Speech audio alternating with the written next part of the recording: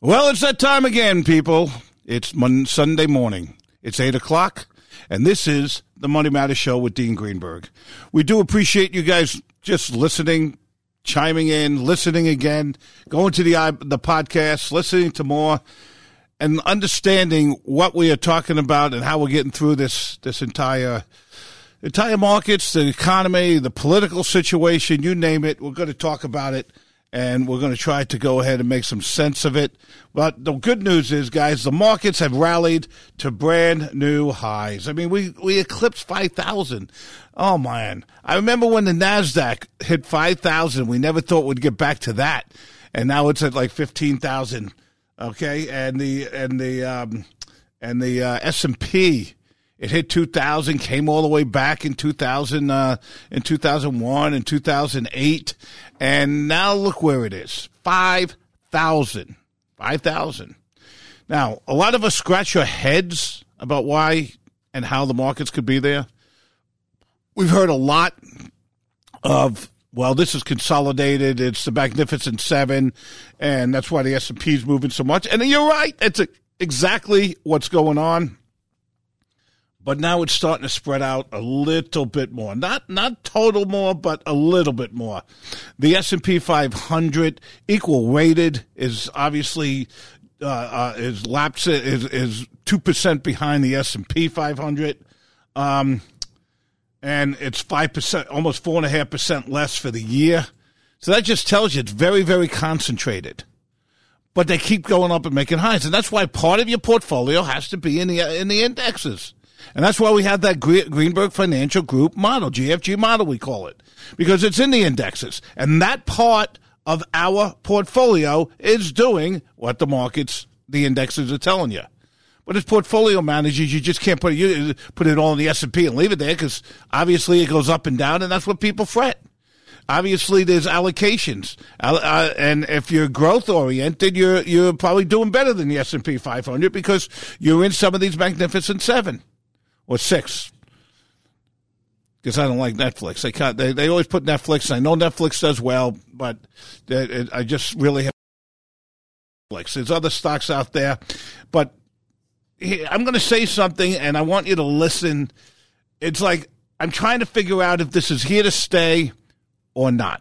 And I'm going to tell you my feelings right after I give you our disclaimer. The show is brought to you, which is Money Matters, brought to you by Greenberg Financial Group. Greenberg Financial Group is both a registered investment advisory and a broker-dealer. They're registered with the SEC, members of FINRA, and members of SIPC. We talk about this every week. You have to know your risk tolerance. You have to know how much risk you're willing to take. You have to know what all the risks are in anything you invest in. One way of getting around it is allocations. We always talk about it. Don't have to be over-allocated in one stock, one area, one anything, one industry, one sector. Understand how much you can handle on volatility, which then determines what kind of stocks you're in. Not everybody can handle these tech stocks that are moving to the moon, because they also come down sometimes. And when they come down sometimes, that's what creates the stress and everything else for people.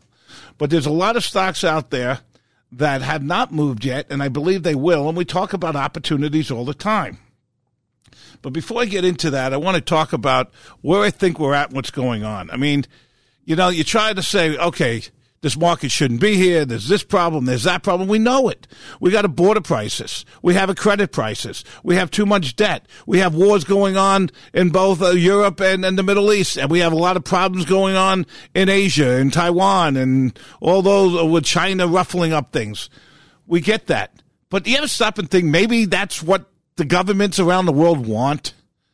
Maybe that's the way they keep the economies going and everyone making money, is that they just have this and they control it. And they don't give a damn about people dying, which is the worst part. Because we as people would never want a war. We don't want people dying. We don't want our loved ones dying. It's not like we're back, in the Middle Ages when, everyone's trying to get territory and fighting and, you got your horses, you got your muskets, whatever you're doing, and hand fighting, swords, who knows? The Vikings invading other areas. This is not what we got now. So it always scratches my head of why we even have a war. Because if you ever put it on the ballot, do you want to have a war? 90% of the people will say absolutely not, and not just in America. It would be common folk, people in the Middle East, in Asia, in China, in Russia, in Ukraine, you name it, they don't want to have a war. But for some reason, the people that govern us all think that we should have a war. We have 2 wars now. And all we're doing is funding it, and we don't fund the people that need to be funded in America because we have to fund these other countries. Our education system is horrible. In most places, horrible. Right here in Arizona, we'll rank what? 47th, 48th for how many years in a row? And yet we do nothing about it. Education is the key to success. That's how you move forward. That's how you keep number one in economy when you have technology better than everybody else. Not just because the technology and the weaponry makes it. Great, we have a great military power. Could you imagine if the leaders, when they get together and try to discuss the new Green Deal or how we're going to bring down carbon, actually talked about how we're going to stop wars? Why don't we all just decide we don't want to have a war? How do we all decide we don't want nuclear anymore? How about if any country like Iran gets nuclear, we just crush them? Don't let them have it. How about that? Then you can tell me that the governments aren't involved in all this backdoor crookedness of trying to keep everything going. Their powers. Because I don't believe it. In the meantime, what it does is we keep giving this money away. We got to keep our economy going. How else are we going to pay our debt with the interest rates higher? We need to go forward. Now, are the numbers true or not? I don't know. I'm going to go with them. They just revised the the Consumer Price Index lower on a revision. So which number do you believe? The first one that said we're going so much or the second one that's lower? Either way, doesn't matter. Either way, we look at the markets right now masking what's really going on. Most people can't afford to eat. Most people can't afford to pay the bills. Credit cards are going through the roof. Delinquencies are going through the roof. Because the average paycheck doesn't pay all the bills for the middle class and lower Americans. And that's what we got to worry about. That's what we need to do. That's how we need to fix it. And all we have is politics. This border thing, they say, oh, Trump's doing it for politics. Or the other side says, Biden's doing it for politics. Let me let you in on a little secret, people. It is politics. It's all politics. And it's not for you or me. It's all about power and who is going to control. Of course it makes sense, all the sense in the world for Trump to say, no, nobody vote for it because why are we going to give him a win basically 6-7 months before the election? And the other side said, oh, they don't care about the border. They just want to go ahead and stop it, which is all a bunch of bull because you know darn well if they cared about the border, they would have done something a year ago, 2 years ago. If they cared about the border, if Biden cared about the border, he would have done something when he got into office and kept his pen in his pocket. You change the rules, you change the laws, and then you don't uphold the laws, you're going to have this border crisis. And for someone to say we have a border crisis now and it's becoming out of control after we've been talking about this for 2 years and they do nothing about it until now because it's political to tie it in with giving aid to Ukraine and Israel. It's all political. Both sides, it's all political. And if you doubt it or you take one side and say, well, it's not political on the Republican side, oh, it's not political on the Democrat side, then you are the problem too. Because until we, the people, call them out and say what it is really, is that it's all about them and nothing about us. Because even when they make a bill, it's not even a good enough bill to take care of what we need to take care of. And where does all the money go? That's the other thing. Why isn't the media asking what happened to all the billions of dollars that we have given to Ukraine? Does it go to where we need it to go, or is it lining the pockets of some of the richer people there? Where is the money going that goes to Israel? Where is it? Where's the accountability? Stop asking the American people to continue to pay if we don't have accountability where every dollar goes. They say, well, we give it to them, and then they're going to buy the defense and the missiles and everything from us. Okay, great. That's going to help our companies, our workers, our economy, and America. Okay, great. Is anybody accounting for that? Is anybody seeing or watching the dollar cash flow? Where it's going, where it's coming back, how much it's going? And I'm not talking about going to the pennies. I'm talking about how about just tracking to the 100 millions worth, okay? Let's be up by 100 million. That doesn't seem to be much. Or 500 million. I mean, look at the U of A being down 200 and some odd million. All right? Track it. Account for it. See where it is. But, you know, if Biden really cared about the border, why did he stop us putting those boxcars up to stop people coming in on the Arizona border? Why is he so against Texas doing their own thing with the barbed wire, trying to keep people out? And it is working. Isn't it amazing when you put up a blockade? You can't go under, you can't go over. It stops people from coming in.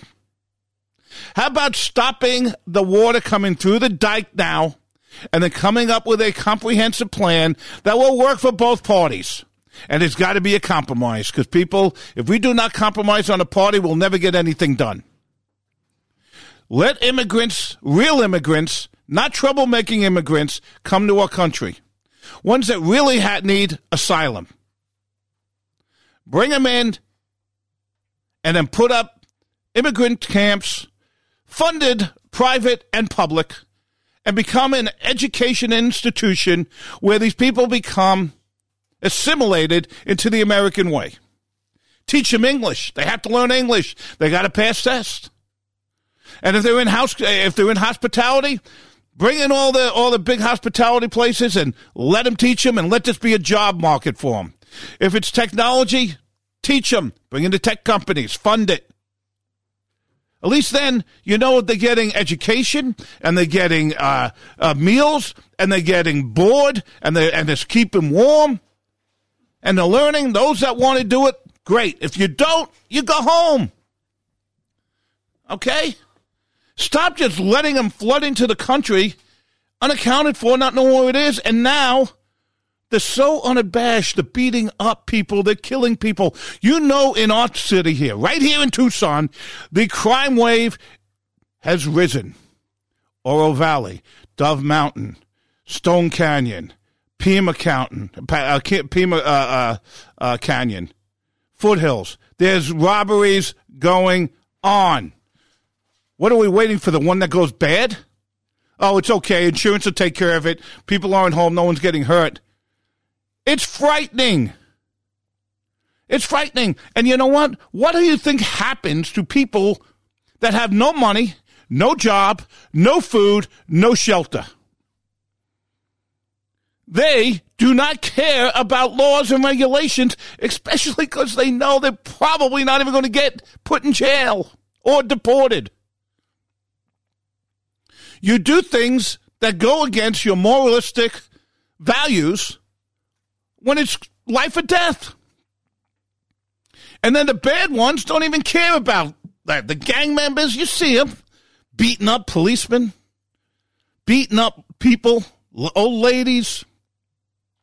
And that's just what we see. That's just what we hear about. Imagine how much more is really going on. Shut the damn border down now, Biden. Shut it down. Okay? Then work on a plan, and then ask some money. But let's be accountable for all the money we have given everybody. I get it. We have to give money to Israel. That's our hold. We have to be there. But do we have to give it to Hamas also? Do we have to give it to Iran also? What good is that? Oh, we'll give you money, Iran. You just stop doing this. Right, because they are so trustworthy. Same to Hamas. Don't worry, Hamas.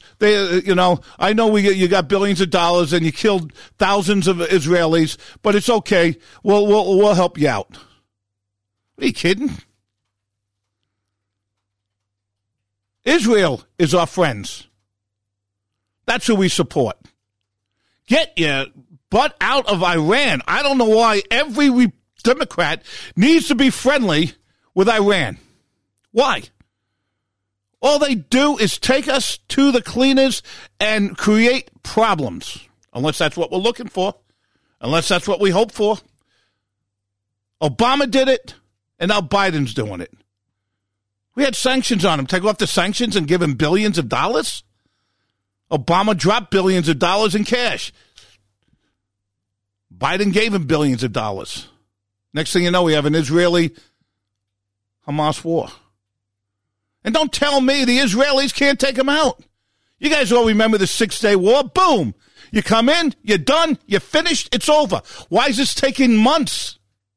Probably going to years. Has anybody asked that question? Because Israel can take them out very quickly.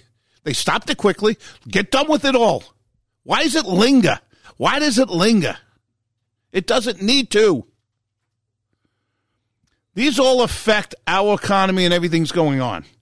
So bringing back to our economy's doing great, which is why I told you that the Federal Reserve was not going to lower interest rates, especially in the first or second quarter. And they're not going to do it right before the election. I'd be shocked unless something happens that they need to stimulate the economy. As long as we're doing what we're doing, don't expect the Fed to lower rates. It makes no sense. Lowering rates, especially when the markets are doing well and the economy is doing well, is a inflationary way of doing things. And then they'll have to turn around and raise rates again. Let the markets just be. Let capitalism just be. If we need to help, because all of a sudden we're in a liquidity crisis, that's when the Fed needs to inject stimulus. If we grow too fast like we did and we have too much inflation, they have to raise rates to lower it. But what has Congress done? Absolutely nothing. And that's why people can't even understand, because they don't really understand economics.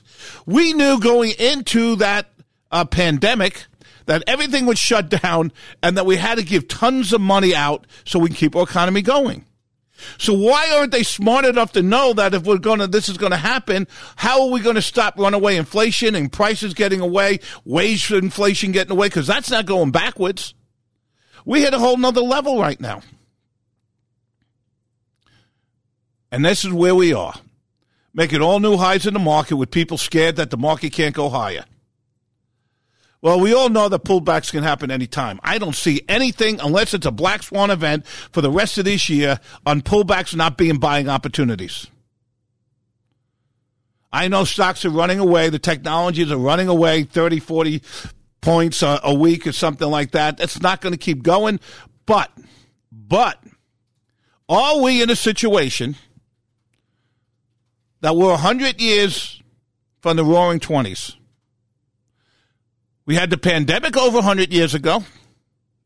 We had history repeat itself. Is history repeating itself right now under our nose and we don't realize it? That's the question. We won't know it till it's over. But if you look at it, rather than just being scared that it's going up, you don't sell everything. This is not a situation, do I buy or sell everything? It's a trim and hold. Hold what you have, trim back. If it goes higher, trim back. Until you have enough in your portfolio, you trim the positions and you look for other opportunities with the money you take off the table. Because someday, one day, these other stocks that are not moving will move. I've got two stocks in mind that I'm looking at for good reason that have not moved, good quality companies. Well, one has moved a little bit, that I believe will one day catch fire, can move like these other stocks. We're in a new movement in America right now. The first one was the computer. When everybody started getting personal computers, that changed the world. The second one was when we got the smartphones. When everything we can do on a computer, we were able to do in our handheld devices. That's incredible. That changed the world. We're about to enter right now, and that's why these stocks, these companies are running so much. The AI world. Now, you're going to hear a lot of people pushing stocks that you've never heard of. Be careful. Be careful. Well, this is going to be the next Google. This is going to be the next NVIDIA. This is going to be the next AMD. You can go broke with those stocks. This is not the dot-com era that everything with a dot-com is going to go up until it doesn't. These AI companies, the Microsofts, the NVIDIAs, the Amazons, the Googles, the AMDs, there's a bunch of them out there. Those are the major ones. They are going to go up and down. They're going to get overvalued and come back, but they will still be the companies that will springboard the AI area. Now, we have low unemployment. Do you ever scratch your head? Well, how does unemployment so low? How do we keep going? What are we going to do? AI is going to make a difference. AI is going to allow us to have a smaller workforce and have more production. That way it creates what? More earnings. We got more earnings. Guess what? The stocks go up. The valuations go up. Now, there'll be a time that these stocks are going to top out, go back and forth. People are going to want to panic out a little bit, and I can see them dropping 20% in a day at some time in the future. I'm not so sure which ones or when, especially the big ones, because then they'll be buying that comes straight back into it. It's the fringe ones I want to warn you about. The ones that every newsletter, everybody touts and says this is going to be the one, or the phone call, whatever it is that you get, AI. Be careful. I don't care about that $2, $5, $7 stock that you think will be the next one that's there. Deal with the ones that are here. There'll be some of those. How are you going to know about those? You're not the private equity firms. You're not the ones that are researching those. We know this. If they're any good in the private, you know what? Google, Apple, Meta. One of them are going to buy them for a couple $1 billion. It's nothing. The other thing is the vision glasses. Apple coming out with this new Vision Pro. That's a whole new world that we're going into. We think it's just for gaming and watching movies. This is going to change everything. Our medical industry is going to change. The aviation is going to change. The way we train people is going to change. The way we entertain people is going to change. They see it. They know it. We don't know it yet, but the evolution for the next 10 years is there. And what is going to power it? The AI chips. Which company is going to keep advancing? Which companies aren't there yet that are going to be there? Just be careful of buying the next NVIDIA when you have NVIDIA or AMD. And if you're not in those, it's others. And if not, don't worry about it. Because a lot of people are already at the point, I don't need to do anything but just watch my account go up a little. I don't need to make 18, 20%. I want to be in good quality stocks that can pay some dividends and make it move. If I can make a 7, 8% return, 10%, 11% in good year, I'm happy. You can get 4, 5% now in good bonds. That's an income. That's how you have to look at it. So the growth world, technology, AI, it's a game changer. And that's what can propel us higher. Is this the roaring 20s? We won't know about it, but if it keeps going and we got another 2, 3, 4 years, I want to be part of it. With the amount of money that I'm willing to risk and be volatile. I want a lot of my money safe and earning some nice interest. Balanced portfolio. But the rest will come to us. I appreciate you listening. We'll be right back. This is the Money Matters Show. Welcome back, everybody. This is the Money Matters Show. We have a full house today. We got Dave Sherwood back in the house. We got Dylan Greenberg. We got Todd. How are you, Todd? You took over last week. I appreciate that. You did a good job with Dylan and I and Dave out. Thank you. You forget my last name? What? You forget my last name? Oh, I know your last name. Oh, okay. Glicky glick. You did a nice job. You and Sebastian. Thank you. Glick Jr. Where is Sebastian? Huh? He's coming back. Is he? Don't worry, it's Friday. Just wondering. I'm surprised you didn't say this is the Super Bowl Sunday Money Matters show. We'll get there. We'll give you our predictions. What's a replay of 2000 is going to be the same score. Wrong. Bang, bang. Simple. 31-20 Chiefs. That sounds about right. Can we bet on that? Sure. All right. 31-20 Chiefs? Yeah. Yeah, I know. How much you want to bet? Sounds about right. That's what it was in 2000. 4 years ago, same exact matchup. Past performance is no seasonality. Nothing about future. According to seasonality, this is how the Super Bowl should end. I love that. Talk about that during the EV Garage, Dave. Right. All right. Record highs. In your opinion, should people be running for the hills or what? I think your monologue really said it well. I think this is a new era. You always hear, well, it's different this time. And, of course, you and I know from decades of doing this that it's generally not different this time. But this one might actually be a little different with the AI in there. Well, I'm not saying it's different, because different would mean all the crap stocks are going to go up and it doesn't matter. It's the same if you think about it. Like when the computers started coming and Apple actually got going and Microsoft started going, they started taking off during that period of time. Dell computer, all those. Then the hardware went out, and what we got, because we got the smartphones. When we got the smartphones, all the companies that fed into Apple and Samsung and Google, they all started going up with those companies, because now we have the ability to have a computer in our hand, basically. That changed the world. Yeah. And what I'm saying is the stocks that are going to change the world right now are the AI stocks. But we got to be careful on the fringe stocks. All right? Because you know what happens, Dave. Sure. Everyone's going to say, it's AI, it's AI, it's AI. Well, most people don't even know what AI is. Right. You don't even know how much of the company's AI. There are companies that are going to be small that are going to be bought up, and you're going to make money off of it. There's going to be companies, if it turns down, that are going to go out of business because all the funding goes away. Stay away from the speculative ones when you can stay in the good ones. I think one other thing you have to be careful of. I had a call last week of a conservative client who called up, but this guy is risk adverse to the point where about 5 years ago, he decided that he just couldn't handle the level of volatility and took half of his account and bought a CD. I mean, that's how risk adverse this guy is. And he called me up and said, I think we need to get more technology stocks. Yeah. That's the kind of thing you have to be careful of. And what he wanted to do to get the technology stocks is sell Disney, which went up 13% the next day.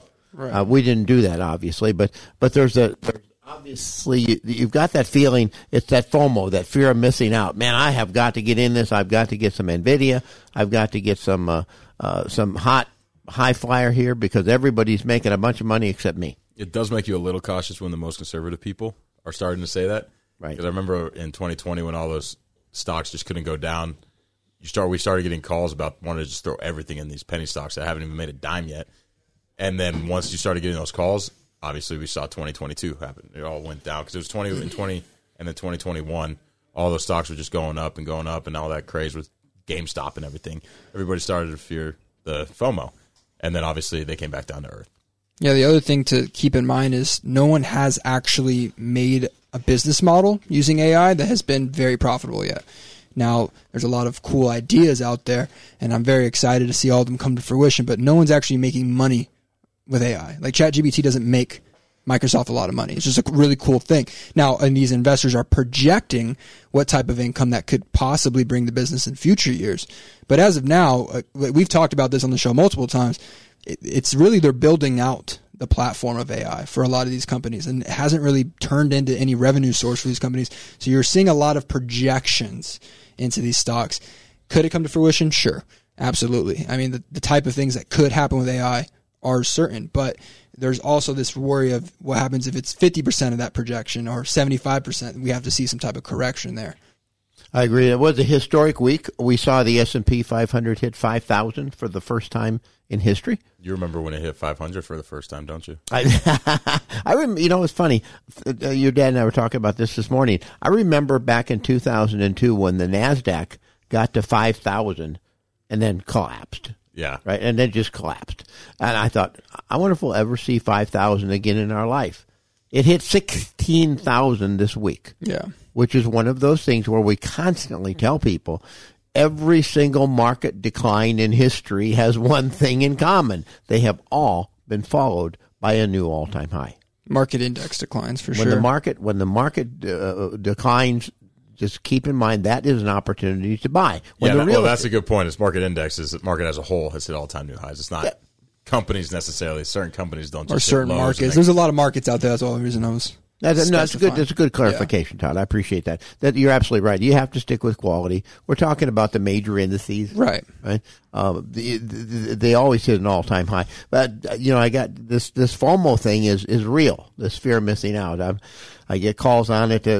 Round numbers do tend to be a magnet too, and that's when the S&P 500 was kind of working its way towards 5,000. Dean and I spoke, and it's absolutely going to hit 5,000. Because it's like a magnet that draws it. For a couple of days, though. It was just around the 4,999.90. Kind of struggled. Then once it hit 5,000, it just exploded through to end it like 5. And a lot of that has to do with options. I mean, once options were introduced into financial markets, those whole figures made even bigger of a psychological, because most options are in fives. So they're on the even numbers. Yes. When you buy like the 5,000, the 5,100, not buying 5,005. Yeah, or 5,002. There's no options, So and because it closed, moved above 5,000 and went to the closing price of 29, something like that. Yeah. Don't think there's up and away. The 5,000 is not out of the mirror yet. Well, the S&P 500 is traded higher on the calendar week for 14 of the last 15 weeks. Isn't that something? Which I believe is maybe the first time in history. I don't know another time. I mean, there's been other times where 13 out of the last 14 weeks has happened, but I don't think it's ever happened in 14 out of the last 15. I Googled that. Did you? Okay, 1972. Okay, see, okay. 1972 was the last time that the S&P 500 was up 14 of 15 weeks. 1972. Yeah. And interestingly, in 1972, I was in the financial services business. Was that your first? That was your first year. Yeah, that's probably right when you got into it, right? Right when I got into it, first year. Yeah, because you're doing mortgages before. Yeah, first year. Actually, I was doing mortgages in 72, but I was also giving financial advice to the bank clients. Gotcha. But I wasn't licensed in the brokerage industry till 81. Now, a couple of things to look on the S&P 500 is the historical returns that we normally see for an election year. Normally, we were saying like 4% is normally what we see in an election year. But this year, we have 100% outpaced that so far. And that's what's kind of the concern is, do we have a kind of a pullback back to what we've seen on historic years? This is an outlier of a year so far. On the type of performance. Could this market pull back 5 or 10% without any reason whatsoever? Absolutely. Yeah. Absolutely. And February is seasonality talking again. It isn't a great month, so it could potentially have some troubles in February as well. It's actually the second worst month of the year for the market over the last 50 years. That's got to be because December tends to be good, and then January tends to be good because of all the new money coming in, and then people want to take some profit. I agree 100%. That has to be why. And September makes no sense, but you actually have some reasoning behind February. Yeah, and February is normally extra historically weak in election years as well. Yeah. So a pullback wouldn't surprise me. Right now, it's just too easy. Mm-hmm. And when it gets this easy, right now, in a good market, we look like we're really smart. In a market like this, we look like geniuses. Oh yeah, and it's not. That's not the case. Well, like one of the stocks that we made a position in yesterday, FSLR, today was up 7%. Yeah, good call. You look like geniuses, but timing wise, yeah. It's great timing. It's just luck sometimes. Now take some off the table quick. I mean, when in reality, we're thinking about buying a position in FSLR for a couple weeks now because we're just thinking on an interest rate basis of lower interest rates, meaning that could help solar. That's what we were thinking, but it just happened to be the day we bought it, it was down because we were like, oh, it's a good buying opportunity, and then it just jumps 7% the next day. That's the thing that is interesting about solar space is we know they're very interest rate sensitive, so it is a kind of an interest rate play. We know PFF, we've talked about as interest rate plays. That's where we do like allocating money in this year because, again, we are talking about growth at historic valuations, not a place where you love to start new positions. On a pullback, like Dean says, is where you would want to. But right now, if you're looking for good places, we like the interest rate sensitive ones because rates did have come back up a little bit. They're back into the fours, so you have room for them to come back down. That's one of the troubling things that I saw this week is that interest rates kind of edged higher almost every day. And they're up by like 2% for the week. Yeah, they got back to a 7-week high. Mm-hmm. The interest rate's currently at a 7-week high. The spread between the 2-year and the 10-year, the inverse spread that we talk about, actually expanded to 30 basis points, which is much wider. Not much. It's wider than it's been. Yeah, it was about 23 last week. So was it? It's been running in 10-15 area. We thought maybe that would actually reverse and become a normal yield curve, but not at this point. The Bitcoin 2-year high, Todd? Yeah. Well, smoking. Again, I don't know why. I saw Kramer say that was the first time Bitcoin went over 47,000. I was like, no, it did it 2 weeks ago. What is he talking about? According to CNBC, it was a 2-year high. Okay, I guess they're talking about closing prices then. Maybe that's what they're talking yeah. about. But yeah, it's been a great week for Bitcoin. 11% up for the week, and we're going again from Friday to Friday using the ETFs now because, as you've pointed out before, Bitcoin trades 24/7. Yeah, and I've looked at FBTC, which is Fidelity's spot Bitcoin ETF, and plotted it right on Bitcoin's.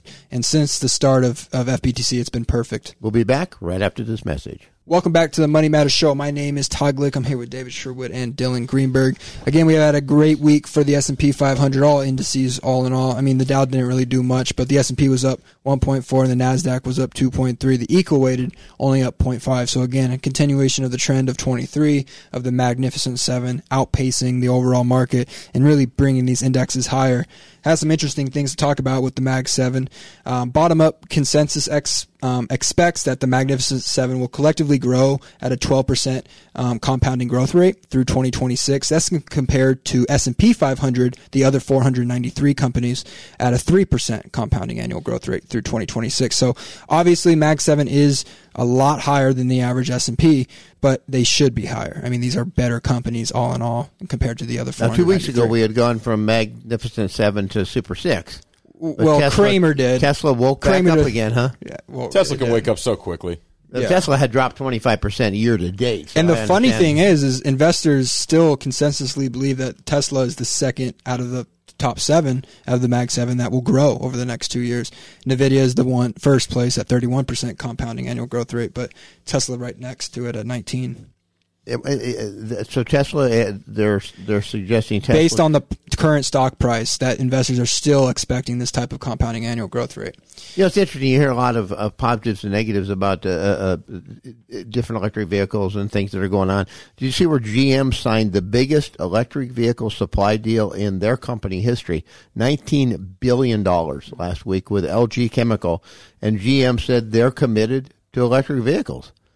With that said, last week Porsche said that their popular Macan SUVs, their number one selling vehicle, is going to be all electric starting in 2025. That's it. You can't buy a gas one.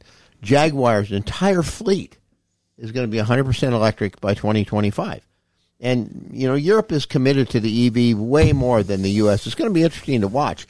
If you have Porsche and Jaguar sales falling apart in the United States because all they have is electric, and we're not wanting electric for whatever reason. We don't have the infrastructure to be able to charge and go. I saw this story about this guy who rented a Tesla because it was cheaper than flying over to Ohio for the holidays. Okay. 1,600-mile trip took him 10 days because he had to find different electric charging stations.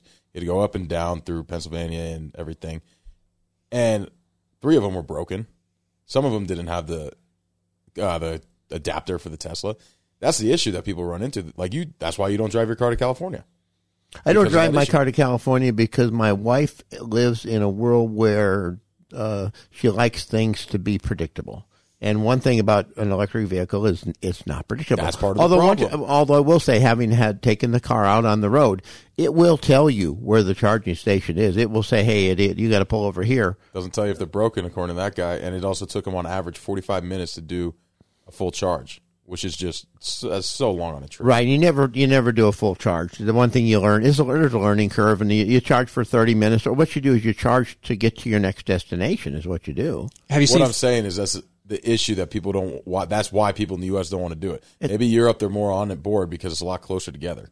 It's a hassle. Yeah, it's a hassle. That's why I don't. It's a fair hassle that you don't. It's just a hassle. And the cars aren't that cheap. Yeah, and I mean, you know, some people look at it as a challenge, but it's just a hassle. That's all. Now, Ferrari is the one I really want to talk about in the car space because that stock has been absolutely killing it. Is that amazing? Very few people amazing? have been talking about it. They're very expensive, which is why probably no one talks about it. I mean, I think it's in like the 300, 400 or something like that. Yeah. They should do a stock split. I don't know what they're doing. I don't know what their CFO CFO is not thinking over there. But yeah, I mean, you look at Tesla, Ford. I mean, all the automakers do stock splits, so it's kind of weird that they haven't done it yet. But Ferrari has been killing. I don't know if you heard anything about Ferrari's EV, but it doesn't seem like they have a huge fleet on board. But they are another European company, so They just sold that four-door that they just came out, like their version, their SUV, their first SUV ever. They're sold out for like 3 years. And they keep it that way because they want the exclusivity of it. And that's maybe why they don't split their stock, because they're like, if you can afford our car, you can afford our stock kind of thing. Yeah, when I was in school, we actually did a case study on Ferrari potentially doing this four-door because it was a problem with the exclusivity of the brand. Ferrari's supposed to be that sports car, and they were wondering if they introduced this four-door, more family-oriented car, does it lose that exclusivity of the brand Ferrari itself? Obviously not, because it looks like a $300,000 version of the Mazda four-door. Yeah, it's worked out good for them. An SUV? Yeah, a Ferrari SUV. They just came out with it. Yeah, but they're already sold out for like 2 or 3 years. But that's what they want. They don't want to up production to meet demand because they want to keep that exclusivity of the Ferrari brand. I mean, they're making so much money with everything. That's what they keep. That's what they want their brand to continue to be. They don't want to just start making it everywhere so everybody has them. Right. We have a guest coming on in the next segment, so let's take a quick trip to the EV garage while we're at it, while we're talking about electric vehicles. I thought we just did. The last time I gave a list of things that were wrong with electric vehicles, and my friend Carl pointed out I'd missed one. Tires. When Tesla was testing their early models, they discovered that with no engine noise, the noise from the tires was noticeable and annoying. In addition, the vehicle can weigh as much as 30% more than a gas-powered vehicle, and as a result, they came up with special EV tires that reduce road noise, handle the weight, and reduce rolling resistance to enhance range. Very special tires. However, these tires can cost as much as $100 a piece more than normal tires. Oh, more than I was going to say. Yeah, I was going to say 100. cheap. Like, yeah, don't do that. $100 a piece more than normal tires. One other thing that I hadn't really thought about 2 weeks ago, I was driving out of my neighborhood in the dark, 6 a.m., and I'm the president of the HOA, and we'd put in new lights, and I hadn't really had a chance to look at the new lights. And so I stopped, and I backed up to look at them better and bumped a neighbor's wall, literally bumped a neighbor's wall. It would be on a normal car, you could buff it out. Well, I took the car down because the car is made of plastic and aluminum, the Tesla, to reduce the weight. It's very fragile. And it turns out that I did about $10,000 worth of damage, literally bumping into a wall at less than 5 miles an hour. And it's not really noticeable. It's not really noticeable, but it's not like a huge thing. It took the front bumper, it took the rear bumper and pushed it up into the rear quarter panel, which, because it's aluminum, buckled a little bit. $10,000 later, here you go. 20% of the original price. Another issue with EVs. It's not all perfect. Believe me. Yeah. Well, talking about Mag 7 one more time, and if you look at Mag 7 versus the other S&P 500 and the current valuation, this guy at Goldman Sachs, David Costin, said his valuation model indicates that the group's fast expected growth and high quality attributes largely explains their premium valuation, and says based on his model that they are fairly valued. So it kind of, I guess, depends on what your model is. You're not going to get the kind of growth out of anything that you're going to get out of the Magnificent Seven. It's that simple. So comparing Magnificent Seven, I mean, for people that are listening, what Dave's saying is comparing Magnificent Seven earnings reports to the rest of the S&P 500 will always be skewed. Yes. Because their business model is designed to just grow at such a higher rate. Sure. Speaking of skewed, we thought coming into this year that value would become more popular than growth. So far, that has not happened. Nope. That has not happened.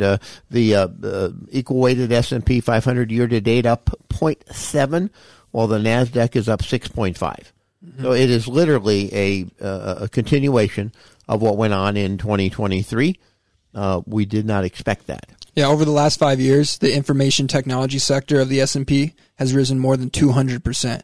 That's 2 times the return of the S&P 500 index, and it goes even further than that because the tech's dominance, that sector alone, is the only sector that has beaten the S&P 500 average over the last 5 years. Only 1 out of 11 has actually beat the S&P 500 index because every other sector is below the average. That's how much information technology is just pulling the index higher. Dean said he didn't see anything other than a black swan event, a one-off event, some kind of a headline-making event that could would make any pullback not a buying opportunity. And I would say that the one variable here is interest rates. Interest rates have to stay down. Interest rates cannot start spiking up again. That will put a damper on this. I think interest rates really fast. And to your point as well, is CPI. Yeah. Right. If CPI ticks up, interest rates will have to tick up in response to that. So, and we get a CPI report next Tuesday with PPI next Friday. So next week could be interesting because interest rates have been edging higher. Well, we didn't talk about oil. What a 3 weeks it's had. Wow. Up, down, up. I mean, it's all over the place. It can't make up its mind. Yeah, up 5% for the week. Yeah. $76 a barrel. Yeah, I mean, $4. if you see gas has been back over $3 for a little bit now. Yeah, I've been watching the gasoline prices. I don't go to the gasoline stations, of course. I don't have to because I have a Tesla. There you go. But I've been watching the prices, and they've gotten down below $3, haven't they? It had been, yeah. Regular? Wasn't it under $3 yeah. for a period? And now it ticked back up over $3 a couple weeks ago.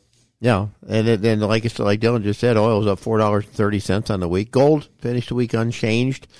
Gold tends to do poorly with rising interest rates, and rising interest rates tend to push the dollar higher, and because gold is priced in dollars, gold goes lower. So it was unchanged on the week. Yeah.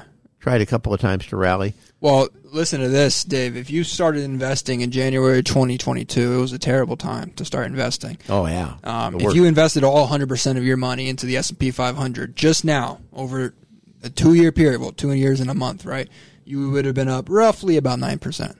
Okay, for that 2-year during period. That 2-year period. And that's 100% S&P 500. 100% Total return index, right? Wow. Now, if you would have just done cash, you're just rolling 1 to 3 month treasuries during that time, you would have made 8.5%. Just now did the S&P 500 get a return higher over a 2-year rolling period than just having money in straight cash. The reason I bring that up is obviously it's been a very weird period for stocks in the last 2 years. And we do have accounts that come in at different times and have different. Well, what's your performance? Well, when did you start? Right. Because it's hard to say because every account is unique to that particular client. Every account was started at a specific point in time. Now, if you came in, like you said, in January of 2022, and you had all cash, and you said, "Okay, I want to get invested," we would do it $1 cost averaging over a period of months. Wouldn't have helped much because the market just kept going lower, lower, lower. And then got trashed at the end of 2022. Now 23 comes, things turn around, it starts to go back up. And at the end of 23, 2 years later, you're where you started. Yeah. And boy, these guys are really not very good money managers. We'll be back right after this break. Well, welcome back, everybody, for the second hour of the Money Matters Show. Do appreciate you listening and being part of what we do. We have everybody here today, but we have a special guest. We always talk about, like, we're a team. I've told you about how the team concept works and everybody works together. Well, we've added to our team. We've always had the planning, and we've had the advising, and then we had the money management. That's what we do. And then we brought on Jonathan, who also was our in-house attorney with and does all our estate planning and all. But what we were looking for was an accounting firm, okay? One that we can work with, that partner with, that we can, basically trust. And so it just so happens at the end of the year, one of the firms that we were referring business to, these brothers, Johnson & Johnson, Cy and Joel, bought them out. And I sat down with them and talked to them, and we really hit it off and said, okay, let's partner up here and work with each other. So today I have Joel Johnson on, talk about his history and what we do and how we do this together. Great addition, Joel, to be part of our partnership here and what we do. And remember, we all own our own businesses, guys, but everyone's here. You need something, you can meet with them here. They'll talk to you here. Yes, they have another office here too, but our office is is probably the only place you have to come. But if it's closer to one of the others, that's not a problem. So welcome, Joel. Thank you, Dean. Excited to be here and part of the team and the organization. So tell us a little bit of, obviously I know it's not Johnson & Johnson, it's Johnson Group or Johnson Tax Accountants. Why do you have so many names? I know you can't have Johnson & Johnson, but... Making sure people have see the things that we do and can connect with us, and so the different names to align with the different things that we do. Great. We're going to get into that. Let's talk about you and Cy and why you do this and what your past history is. You bet. So been in Tucson since I was a baby. We grew up here. Had a number of different experiences in public accounting and in industry and so forth, and about 20 years ago, decided that this was where we wanted to be and what we wanted to do, formed the LLC. I've been doing CPA and tax practice for about 15 years, and Tucson is just an amazing place, and we wanted to be here and be a part of the community and see what difference we could make and bring our experience to town. Now, you're here. Cy grew up here. Yep. But Cy moved away for a while, and now he's coming back. Yep. And how cool is it that you guys as brothers are going to build and grow this firm? I'm super excited. Yeah, I was deciding between accounting and engineering when I was going through the U of A, and my older brother, Cy, went accounting, and I took astronomy, which didn't count for the engineering side of sciences. So here I am, accountant CPA. What's really cool is, like I like people. I think you do. I like energized people. And you guys are cool accountants. You're fun. Thank you. Okay, you got personality. It's like in your business, our business, the whole businesses, Jonathan's, but it's relationship building. Yep. And the fact that you guys actually have that type of demeanor about you is fantastic. And you're smart, and you know all this stuff, so you fit in perfectly with us. Outstanding. Well, we're going to rely on you all for the smart part, but works. Listen, if you just take the CPA test, you're smart, in my eyes. Yeah. I mean, because at least you spend the time learning it, because it was Dylan's favorite subject in school. There we go. There's my man. That's my least favorite. I was not an accountant. I figured that out really quickly. That's not the major I wanted to take. Was it one of those, like, maybe it's going to be my favorite, I should take that class again kind of? No, I was forced to take it because I was a finance major, and it was my first accounting class, and everything to me was backwards, and it just didn't work out. And I had to take about 6 of those classes because I was a finance major. Didn't have fun in one of them. I had a friend of mine that said, It either clicks really quickly with you and you love it and you'll be an accountant, like my friends that were trying to teach me, or you just never go down that route. I had a friend of mine that sat for the CPA exam, and back then it was, I don't know what it is now, Joel, but it was a 2-day exam, and you had to score 300 to pass. And he got done with the second day, and he came back, and I said, so how did it go? And he goes, turns out I studied a little too hard. And I said, really, why is that? He goes, I got a 301. So close. He's almost right on it. 301. And he needed 300 to pass. So his conclusion was he had studied too hard.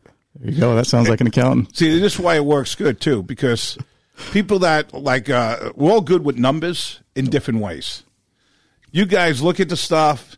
They all have to make sense, boom, down to the bottom. Yep. But taking risk as an accountant, spending money as an accountant, very difficult.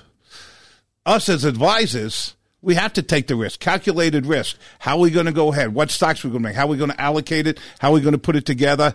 Where do we see we can make money? So the two go together, but definitely different personalities, which makes it both better. And that's why I've always said one person can't do both. Yeah, no, it's a great partnership relationship. Yeah. How about you and Cy, as far as personalities go? Are you similar, or do you have areas where you prefer to go? And are you dividing the business up a little bit based upon personality? So as far as similar, he's smarter, more handsome, all those kinds of things. What are you going to do? You guys look exactly the same. So what are you trying to say about yourself? Well, smart and handsome, right? But, you said it. I don't know, but we have a very similar background and experience, some different industry expertise that we bring to the table, but otherwise the profile is very similar. And so the division is eeny, meeny, miny, mo. And you'll be looking, if I understand correctly, you're looking for accounting work. If you want somebody to do your taxes, or do you want somebody, or if you're a business, want someone to do your books? That's you all that, right? Yes, sir. Yep. Yeah. Well, what's really cool is because businesses need good accountants, but it's more for planning, consulting, and stuff like that, where it's going and how it's going. And I know you guys are really good at it because you've been, with the Big Four, haven't you? Yep. They do a lot of that. So give a little bit of background to that to our business owners that are listening. Yeah, you bet. So one of the things we're trying to do with our practice is to bring in some broader value-add expertise beyond the core compliance that you turn to the CPA for classically. And the application of that, when we go back to the experience, how many 20-year-olds get a pop into the CFO's office of a successful publicly traded firm and say, oh, how are you doing it this way? Why does your cash look like that? And so forth. So you get all this incredible experience and exposure in the public accounting experience. And then we each had different experience in the private sector and industry and so forth, being CFOs, operation officers, interim CEOs, things like that.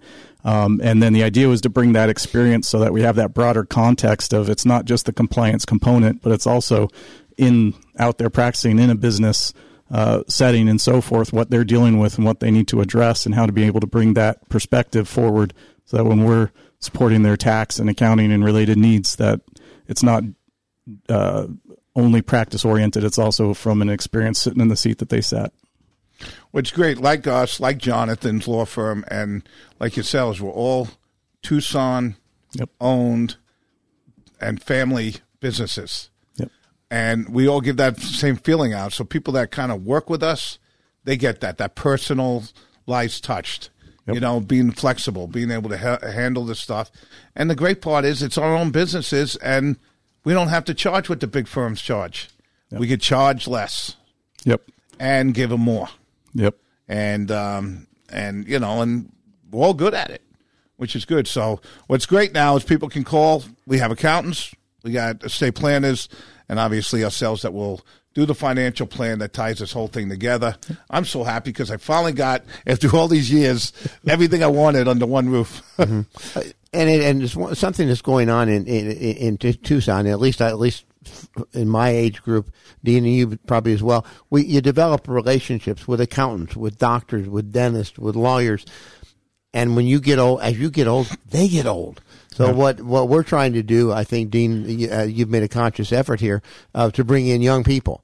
And the Johnson Group are young people. Our financial advisors, we have young people. I don't know. When we were in our 40s, which they are, we didn't think we were that young. Now that we are, we think, oh, man, that's young. Just a kid, right? But I think the one thing that gets so frustrating as you get older is that all of the people you've relied on over the years retire or die.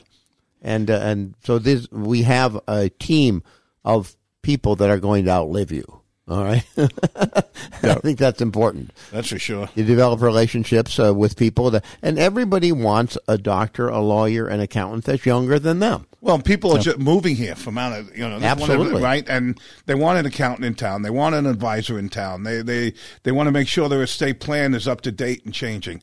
It's all here. It's perfect. And, yes, I'm not ancient, but, I got 10 years, maybe 15 years left. But after that, there's a whole bunch of people, not in my life, I hope, but just, working wise. And then you go from there. So it's kind of good. So let's get more into the nuts and bolts. All right. The types of clients you're looking for, what you can do for them. And then I want to get into how the tax changes that are coming up that they have to be aware of. You bet.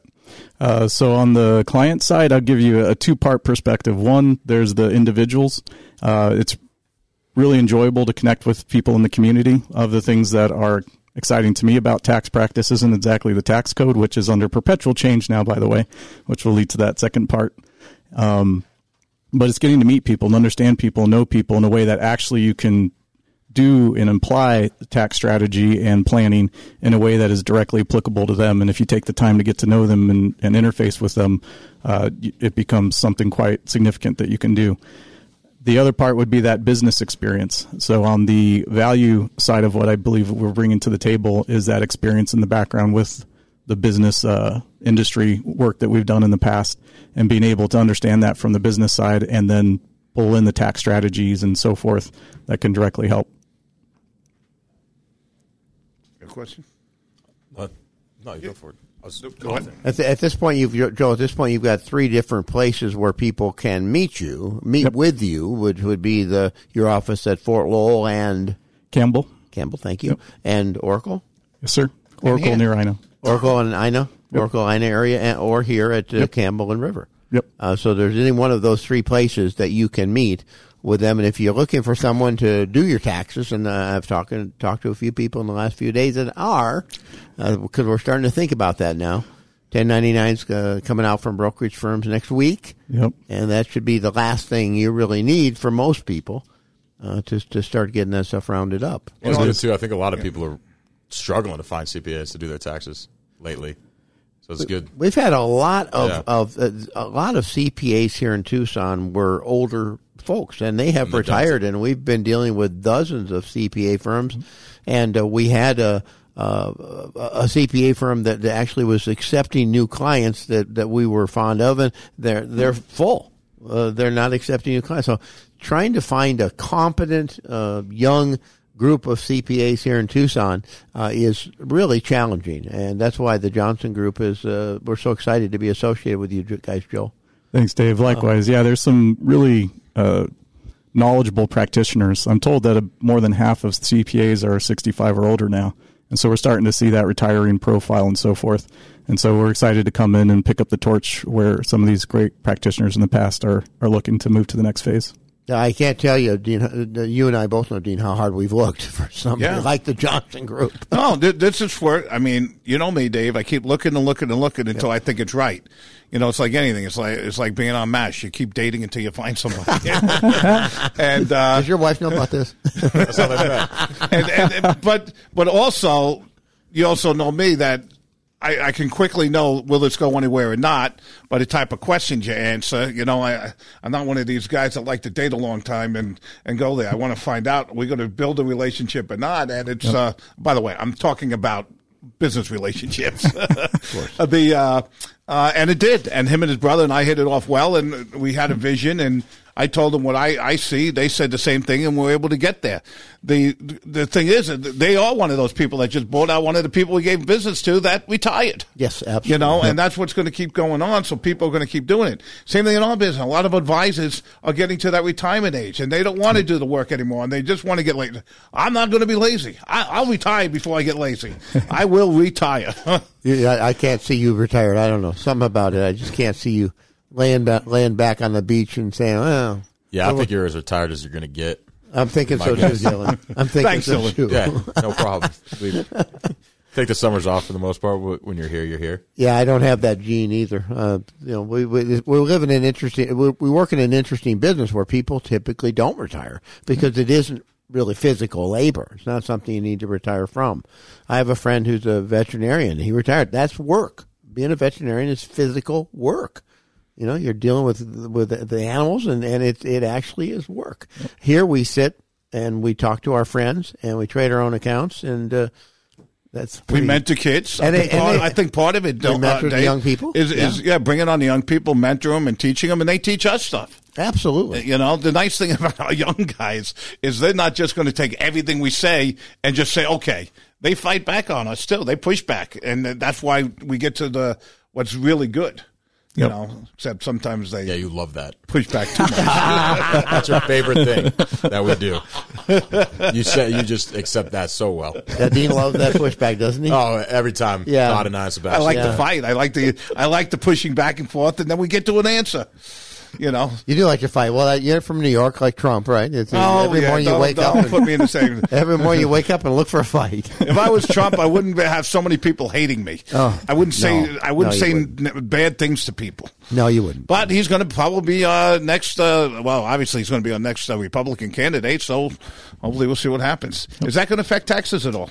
I expect it'll be one of the most significant things to affect taxes on the horizon. The upcoming election. That. Good. It'll be good, right? Well, it depends what happens from the different platforms and what they actually implement or not. So there's everything from the ideas where reducing taxes helps bolster economy. And typically when folks come to us, they're looking to minimize their tax liability. Right. And so depending on which way this goes, there's certain platforms that say they want to take half of your money. Like when someone passes, let's give up half of your money, and others that don't. And so, what platform is that? So we'll have to see what the current platforms are. But in the last campaign, there was the advocacy to take the estate taxation and reduce it down to $1 million level, which with just look at owning a home and real estate. Is that the right side or the left side that wants to do it? Left side. Yeah. Yeah. We don't want that side. Okay? Nobody wants to pay more taxes. I don't. I don't mind paying some. I don't mind paying my fair share. You know what my fair share is? The same thing that everybody else is paying percentage-wise. That's my fair share. But it all seems that some of us that become successful always pay more dollar-wise.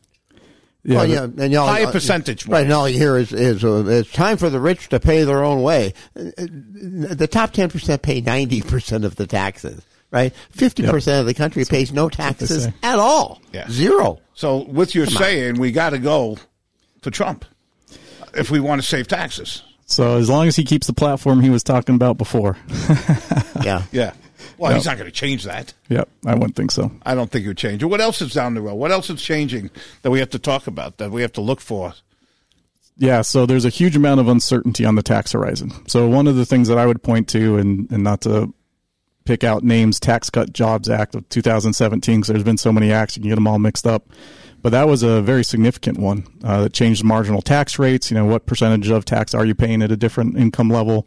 The deduction exemption thing where the deductions went higher and you took out personal exemptions, made it zero is the way that they did that. Child tax credit amounts, the mortgage interest deduction thresholds, estate and gift tax thresholds, all of those things were changed by that act, which sunsets. It had a sunset clause at midnight on January 1st of 2026.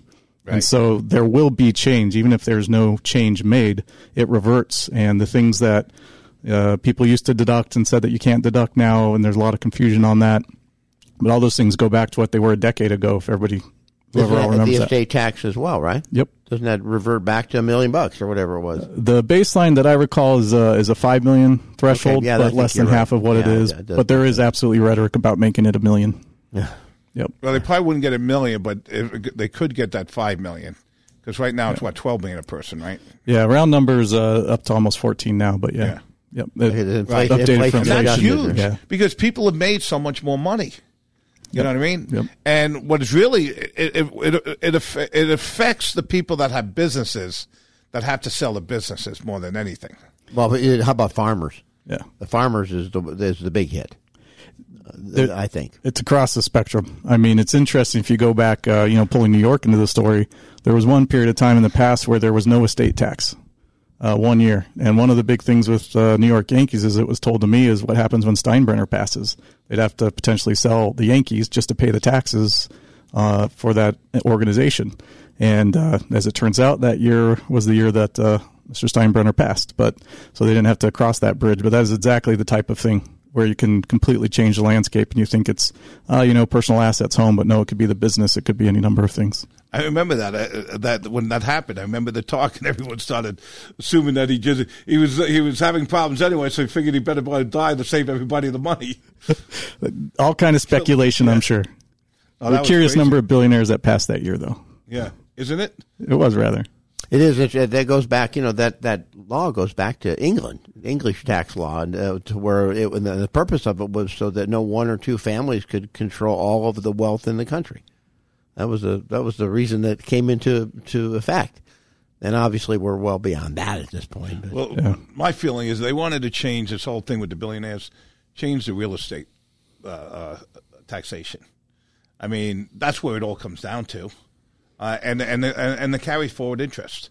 I mean, all these guys that are managing money, not like us, but I'm talking about at hedge funds, who are multi-billionaires, and Warren Buffett. They don't have to pay because they always talk about I pay less percentage-wise than my assistant. Well, then change the law.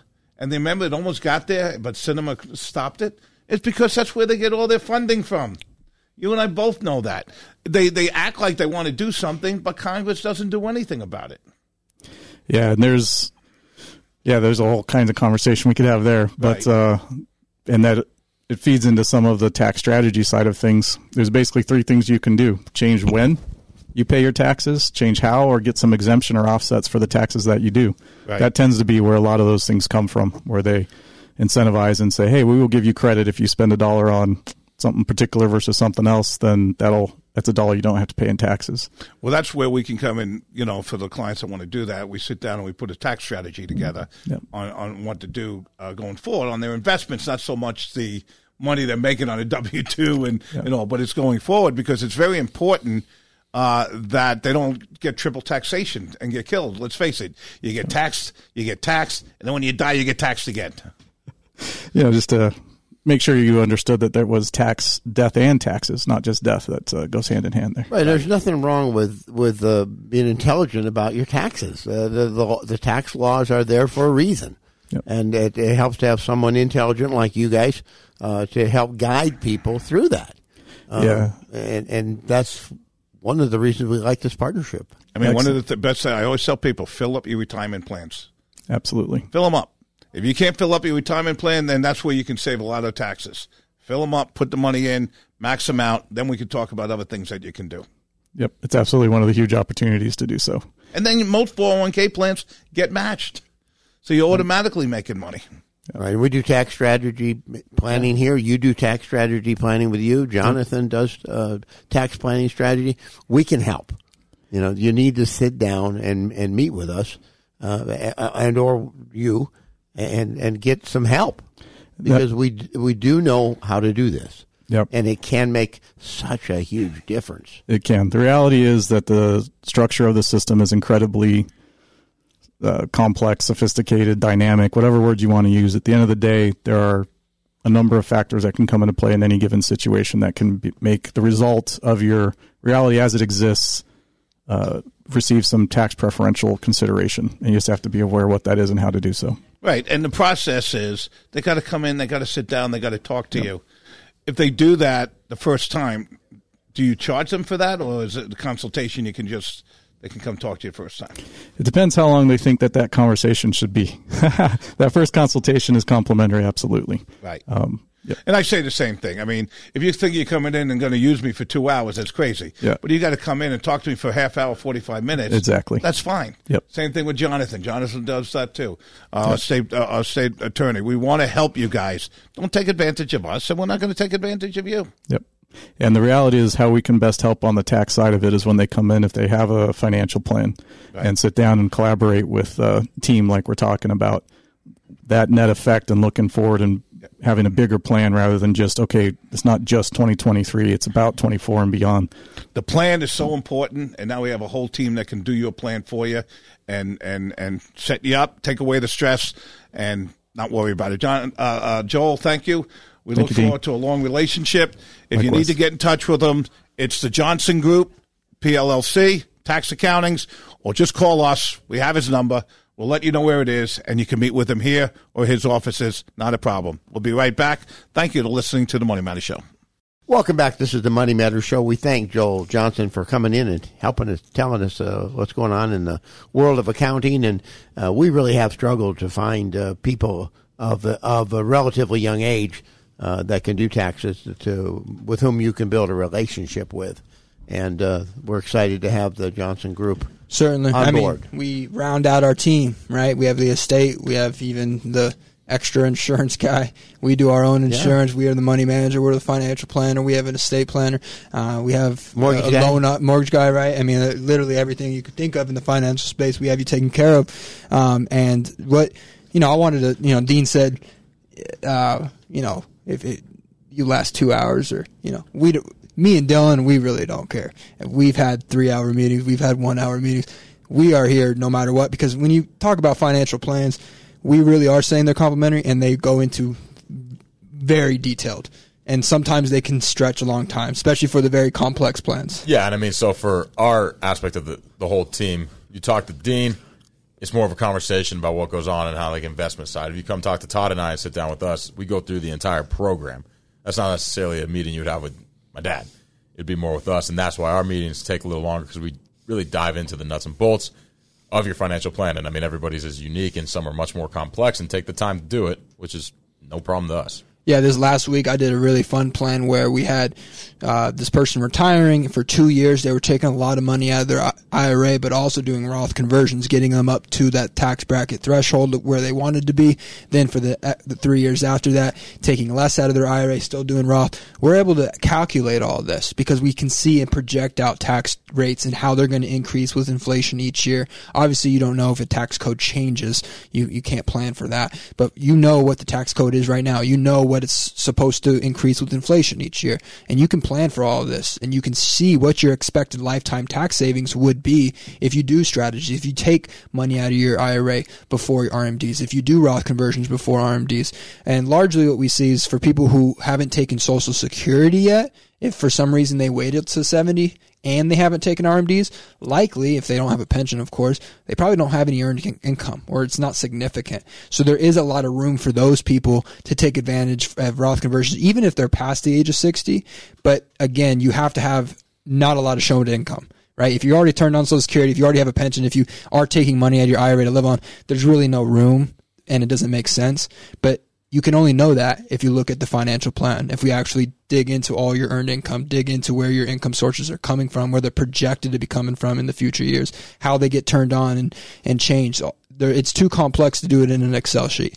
I say that multiple times, and that's why me and Dylan, we take a high value into this financial planning, and we learn more about it every single day. And the software updates itself every single day. It's getting better itself. So it's a constant improving process. Exactly. And like you were saying, I mean, we don't know what the tax code could change to in the future. And if it does change, the program can update with it. Right. It's not like you make your financial plan today and you're stuck with what the taxes are today. If something changes 3 years down the line and it's significant, we'll see how that impacts your plan and if there's a different route you have to take. Yeah. This plan is fluid. We want to update it at least once a year, especially if you're younger, because a lot of things can change within the time before you retire while you're working until you retire. And what Joel was saying was the potential that we may know what the potential platform, the new tax code could look like once we know who's actually going to be the incumbent president. Well, when that happens, we can actually go back into the plan and play, what if tax rates change by 2%? How does that impact the plan? And there's actually an ability for us to do that in the software.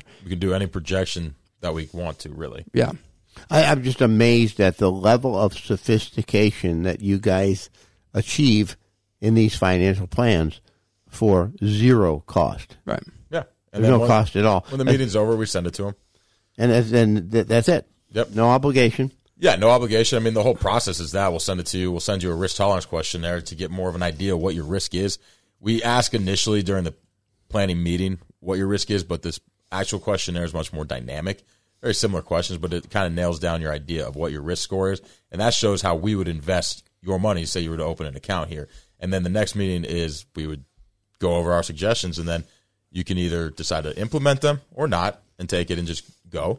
But either way, it's all free of cost. And I think another reason we do that double risk score question, because when we ask the client, they'll say something to us because we are kind of explaining what we mean as risk. But when they go home and then they take the questionnaire by themselves without the influences around them, they often come up with a different number. And that's kind of life. I mean, I'm sure, Dave, you could speak to this as a money manager. They might be in your office telling you one thing, and then 2 months later they call you because they look at their statement and they're telling you something completely different. Because when they're in your office, they feel like they have to act a certain way, or maybe seem smart in a certain way, when maybe they don't, or maybe a lot of things play into it when people are trying to determine what their risk is. I mean, some people think they need to be super aggressive right here, right? 3 months ago, you were saying that same person's being conservative. Sure. So a lot of the times when people get at home and, simmer in their thoughts, they kind of come up with these different ideas of what they should be doing, when originally in the first plan, they said something completely different. And so that's why we like to take those dynamic approaches and constantly go back to it, constantly ask, is this still what you feel like? Is this still what you feel comfortable with? Because it changes a lot. And that's what it is. It's constant communication between us and our clients, because things do change. Risk tolerance do change. Maybe you are less comfortable with the risk that you initially wanted when you opened a year ago or 2 years ago. So then we can come in and talk about that and see, maybe we retake the risk tolerance questionnaire, see where your mind is at now, and do we change things? Do we make you a little more conservative? That's all the conversations we have, and that's what we want to keep, constant communication. We don't want to just implement your initial plan and then never talk to you again. Mm-hmm. That's not how we want to do it. Could you imagine the risk tolerance scores today compared to what they were a year ago? Oh, my goodness. 2022 risk tolerance questionnaires were very conservative. Very conservative, yeah. What I really wanted is a CD at the bank and not to be bothered anymore, right? Mm-hmm. And now it's give me every tech stock you can find. And can we do it on margin? Yeah, make me as aggressive as possible. But that's why. And then what we try and say, we try and remind our clients that it's like, think about it 5-10 years down the road, not 5 months, because a lot can change in 5 to 10 years. But that's how you want to build your portfolio. You don't want to try and time the market. You want to build a portfolio that helps you sleep at night and helps you not check your phone every 10 minutes trying to see what the market's doing because you're nervous about what your retirement plan is doing. Yeah, that's the one thing that you find out when you go through this financial plan is there's an awfully lot of moving parts in a financial plan. Some of those parts you didn't even know existed. Or were connected. Right? Or didn't know were connected, exactly. Yeah. So when a client comes out of those meetings, it's with this breath of fresh air of, okay, I now know where I'm at. I now know what I need to do. A huge one we see is that they don't know the monthly expenses. Yeah. Oh yeah, I get that. When they tell us, oh yeah, we had to sit down and go over our expenses. A lot different than we thought because they never really go over. They're just seeing it come in, come out, but they're not sitting down putting together a budget in that sense. They had to, and for some people it's eye opening. I think one of the biggest things that the plan gives people is when you show them a range of spending. So they'll come in and tell me what they're currently spending, which is normally what I say is their minimum because they normally are giving you a pretty low number compared to what they're probably actually spending. And then what you can do is in the what if scenario of the plan, you can see what level of spending breaks the plan. What is undoable, right? And so you go up to that threshold until the plan breaks down to about 90. So it's still relatively successful. You know it will work, but nine times out of 10. But that's kind of your upper threshold. Once you get past that level of spending, that's where the plan really has some risks to them.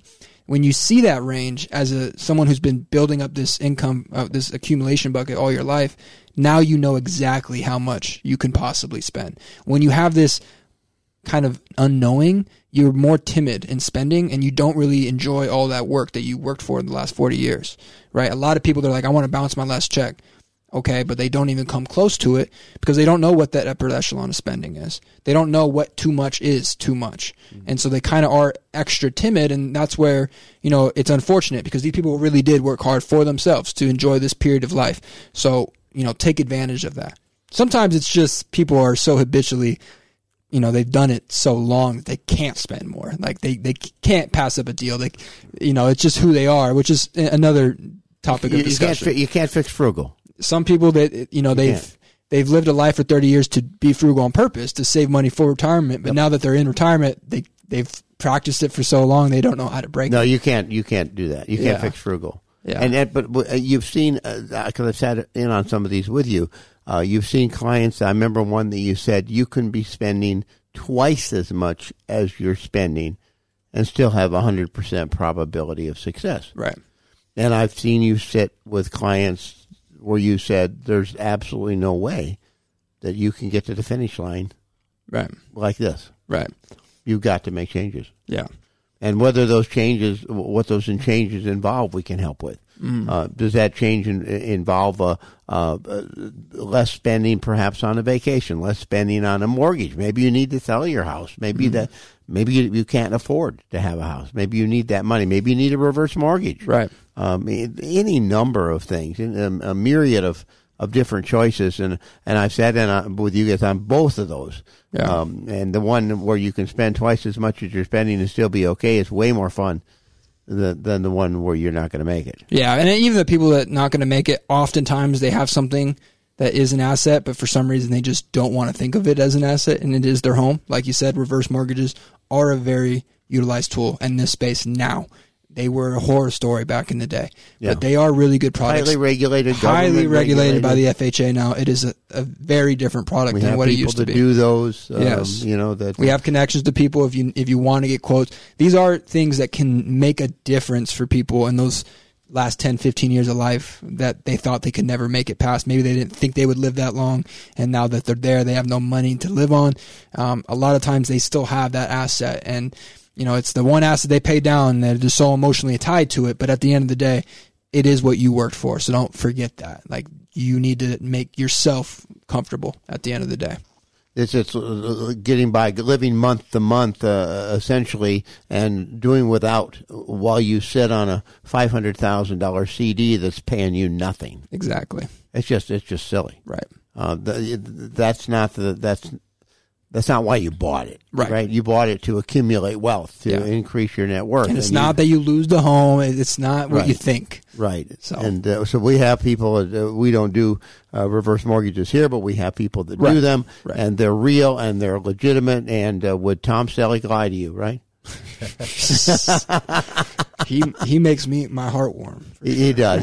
How do you not like that guy? Come on. He comes on there and says, I wouldn't let anybody take your home.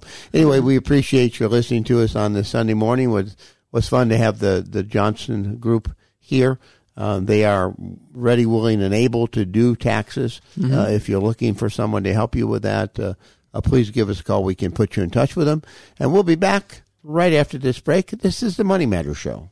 Welcome back to the final segment of the Money Matter Show. I'm Dylan Greenberg. I'm here with Todd Glick, Dave Sherwood, and Dean Greenberg. We're talking about our new accountants that we are partnering with. Jonathan Sibilia, obviously, our estate planner that we always work with.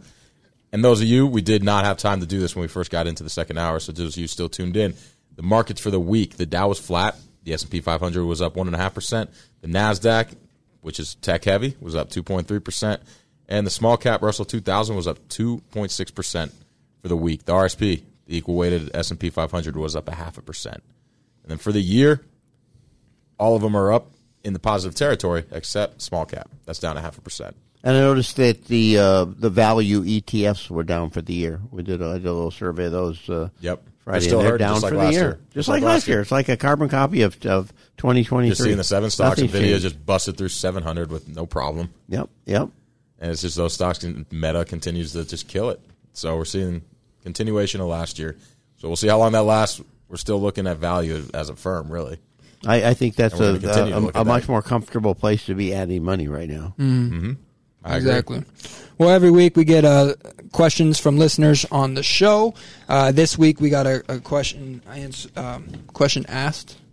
Yes, I said that right. Okay. Sure. The question is, what is an ETP, and what is the difference between a Bitcoin spot ETF and a Bitcoin spot ETP? Well, an ETP is an exchange traded product. It's really just an umbrella term. It's not necessarily an actual thing. It's like an ETF is underneath the umbrella. So an exchange traded product, there's other versions of exchange traded products, but ETF is the most Not used. to put you on the spot, but could you come up with an example of an ETP? No, it's not. No, an ETP. Traded An product. ETF is an ETP. I see. Yeah. I got it. Like Okay. exchange traded products. thank you. ETFs under that And then umbrella. Got it. got Yeah. ETFs, ETNs, which is exchange traded notes, exchange traded I funds. got it. So it's a category. It's a category. Yeah, An exactly. ETP is in a category. So there's no benefits of using an ETP over an ETF because they're the same exact thing. But what benefits do you have using buying cryptocurrencies with an ETF, like any of the spot Bitcoin ETFs that came out recently, or buying cryptocurrencies directly or on sites such as Coinbase and things like that? The real risk is custodianship, right? Who actually owns the Bitcoin at the end of the day? And who are you trusting? If Coinbase goes out of business, likely your Bitcoin is gone. Any of your cryptocurrency is gone. If Fidelity goes out of business, you have SIPC insurance technically, so it's not necessarily gone. You do have some insurance backing that up. That's why it takes longer to get regulatory approval, because there's insurances involved and things like that. Sure. So an ETF probably is a safer place, but in terms of like true ownership, it's not true ownership. I mean, I guess it's, if you bought Bitcoin in your private wallet or cryptocurrency in your private wallet, you truly own it. It's like you holding physical gold. It's truly yours. There's no intermediary party holding your stuff. But if you use a Coinbase, you use Fidelity, a spot Bitcoin ETF, anything, there's someone holding your asset. The same way as if you're buying gold ETF, right? You don't actually own the gold. You own the right that someone else is holding the gold, right? Right. So that's really the difference of where the money's held. But all in all, I talked about it on the earlier show, the Bitcoin spot ETF, for Fidelity at least, has tracked perfectly onto the Bitcoin spot price. So it's done its job. And in a way, for us, it's the way, as money managers here, we weren't able to buy Bitcoin for a client. Yeah. Straight from, we could buy Coinbase, but we couldn't buy Bitcoin for him. We had the closed-end fund, GBTC. Or the futures-based. Exactly. But this is the first time as a money manager that we can buy Bitcoin. That's the closest we can get to buying a straight Bitcoin for a client. And the biggest thing is for really institutions, because us money managers makes it easier for sure, but also for institutions it makes it actually possible for the first time. You need to they are not allowed to buy futures-based ETFs. They have to buy spot-settled ETFs. And that's in most mandates of institutions. It would seem to me that there are advantages to buying the ETF versus physical Bitcoin. and there are disadvantages to buying the individual. So it seems to me there's no downside. Well, there is a downside. So not forget there's an expense ratio of this fund, right? So you're not getting. So you're paying 1%. Right. a year, right now, Fidelity isn't charging any expense ratio until August, so it's going to track perfectly. But eventually, Bitcoin Spot will outpace any spot Bitcoin ETF because any spot Bitcoin ETF will have an expense ratio attached to it. The highest one is GBTC, which is also the most traded one right now. So it's very interesting. The market doesn't realize that. But GBTC's expense ratio is 1.5, where the average is around 0.6. So it's they're way higher. That is the only disadvantage. Correct.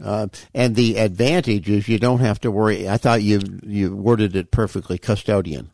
That's the key. Custodian. Yeah. If you forget your password, there's no, forget your password. Yeah, you forget your password, can't get your Bitcoin. Yeah. If you forget your Greenberg Financial password, you just call us up. You get back into your account, right? That doesn't work when you own your own stuff. Coinbase goes under, your Bitcoin could be gone. Could be. Yeah. There's no SIPC insurance for Coinbase as far as I'm aware. No, we have heard stories about people that forgot their password, can't get to their Bitcoin. So the one thing about the ETF, it's far and away the better way to go if you're wanting exposure to Bitcoin. For the majority of people. Seems to me.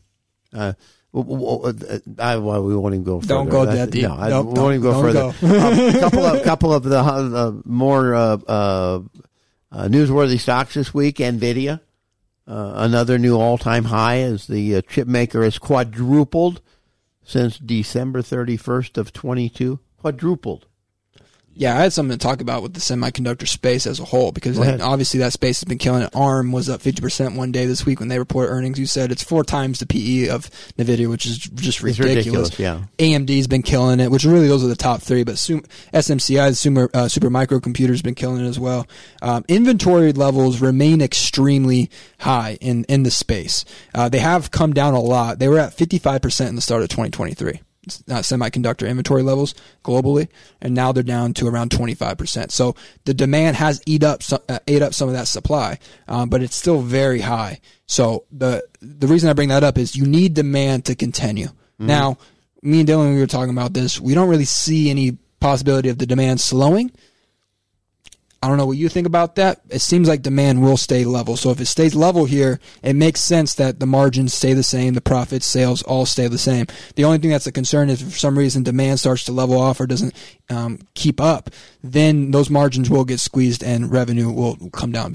I see it as NVIDIA is far and above. It's got the best chip right now. So all these other chip makers are trying to catch up to that. So does NVIDIA's demand slow down as these other chip makers catch up because maybe they'll have a cheaper one with the same computing power? That's the only thing. But then that demand increases. So as a whole, the industry, I don't see it slowing down. Well, the industry as a whole, that's exactly why you're having this such surge of global inventory. Is every person that can make a semiconductor is trying to right now. So you have such a supply out there, but you also have a lot of demand. So that's why there's no issues right now. It's just as if there's demand falls off for some reason, you're still going to have all this supply, and that's a bad news for any. Think about it like in the chips of a phone. When the iPhone first came out, I think it was like 32. It was like 100 megabytes. It wasn't a lot, maybe 1 gigabyte. Now you got a phone. Your regular phone is holding 500 gigabytes worth of storage. They keep getting better, and they get astronomically better quicker. Yeah. And that's what's happening with these AI chips. And then it just becomes the norm to have these. And demand never slowed down for these chips. Well, the biggest thing is the efficiency. So it's not that we're putting more chips into the phone, but we're using more of the things that we use in technology, like cars, for example. How many chips go into the EVs, right? That used to never be a thing. Yeah. So that's a huge surge of supply you need for that market. Yeah, huge. And toasters, right? I mean, freaking fridges have TVs now. So, I mean, all these different things that used to not need semiconductors now need them. And that will probably continue. Yeah, I started hearing last week, NVIDIA clearly has the best chip out there. Efficiency-wise, for sure. What if you don't need the best chip? I mean, what if you decide, NVIDIA's old one, that's half a car goes, okay, this car will go 130 miles an hour. You get the China version. What if I don't need a car that goes 130 miles? Yeah, you get the China version that NVIDIA sold to them because they couldn't give them the good. You couldn't give them the good one. Remember? I'm just wondering, the demand for these chips that NVIDIA has is from Meta, it's from Microsoft, Tesla. Do we get to a point where we say, you know what, we really don't need to spend $40,000 per chip? Right, especially if it doesn't bring you revenue right now, right? Because everything they're doing is building out. Yeah, they're building out these future revenue sources. They're not bringing money in right now. No, you're right. They're just spending. You're right. Well, in a sense, go back to the phone example. iPhones came out with the iPhone 5C or the iPhone 10C, which is a cheaper version of the new one when this all came out. And it's because they started just making every new iPhone was better and better and better and better. But then they realized they hit a point where people didn't want to spend $1,000 on a new phone. So they brought it back, little less processing power, but it was a cheaper phone, about half price. It was a iPhone C or whatever it was. And people started buying those up because they're like, it's as powerful for me as I need it to be. I think you probably was something Dean said earlier. I think every pullback in NVIDIA, if there is one, will be a buying opportunity. For the foreseeable future. Yeah. I agree. Yeah. They Eli Lilly, excuse me. I came back from babysitting the 2 grandkids with some issues physically. Well, Eli it's Lilly's okay. killing it ever since for the last year, really. For last summer, though, it's gone up like 200 points. That's doubled in the last 12 months, rallied to another new all-time high on Tuesday after they reported revenue and net income well above expectations on the back of a strong launch of their weight loss drug Zepbound. And they just launched that. And apparently it went like blockbusters, which is kind of what we expected. Supposed to be, from all reports, more effective than any other weight loss drug. In fact, Amgen hit an all-time high a week ago, on hopes for their weight loss drug, and then the Lilly came out this past week and go, oh, well, we've looked at this. It's not anywhere near as good as ours. And the stock dropped 12%. Well, we're coming up on the last minute of the show, so there's a lot of people that are going to need some Ozempic and Wegovy after this weekend. A lot of good Super Bowl football food coming up on Sunday. So since it is Super Bowl Sunday, and game time is about, 4 hours from about this time, or maybe it was 6 hours? About 6 hours from this time. Yeah. So who are we picking, right? I'm a Niners fan. It's all Niners Now, all the day. Niners are favored by 2. Yep. So where are you going, Dave? I'm Kansas City. Kansas City? I'm going Niners all day. I love to hear it. Go Niners. Okay. It's going to be a fun one. And It will Dave, be. you want to send us out? They're going against This is a rematch from a couple going against years Pat ago. Mahone is like going against NVIDIA, baby. Okay, here at Greenberg Financial, we like to be happy. We're always happy. We love to be healthy. That's a big deal. But what we're really trying to do at the end of the day is be profitable.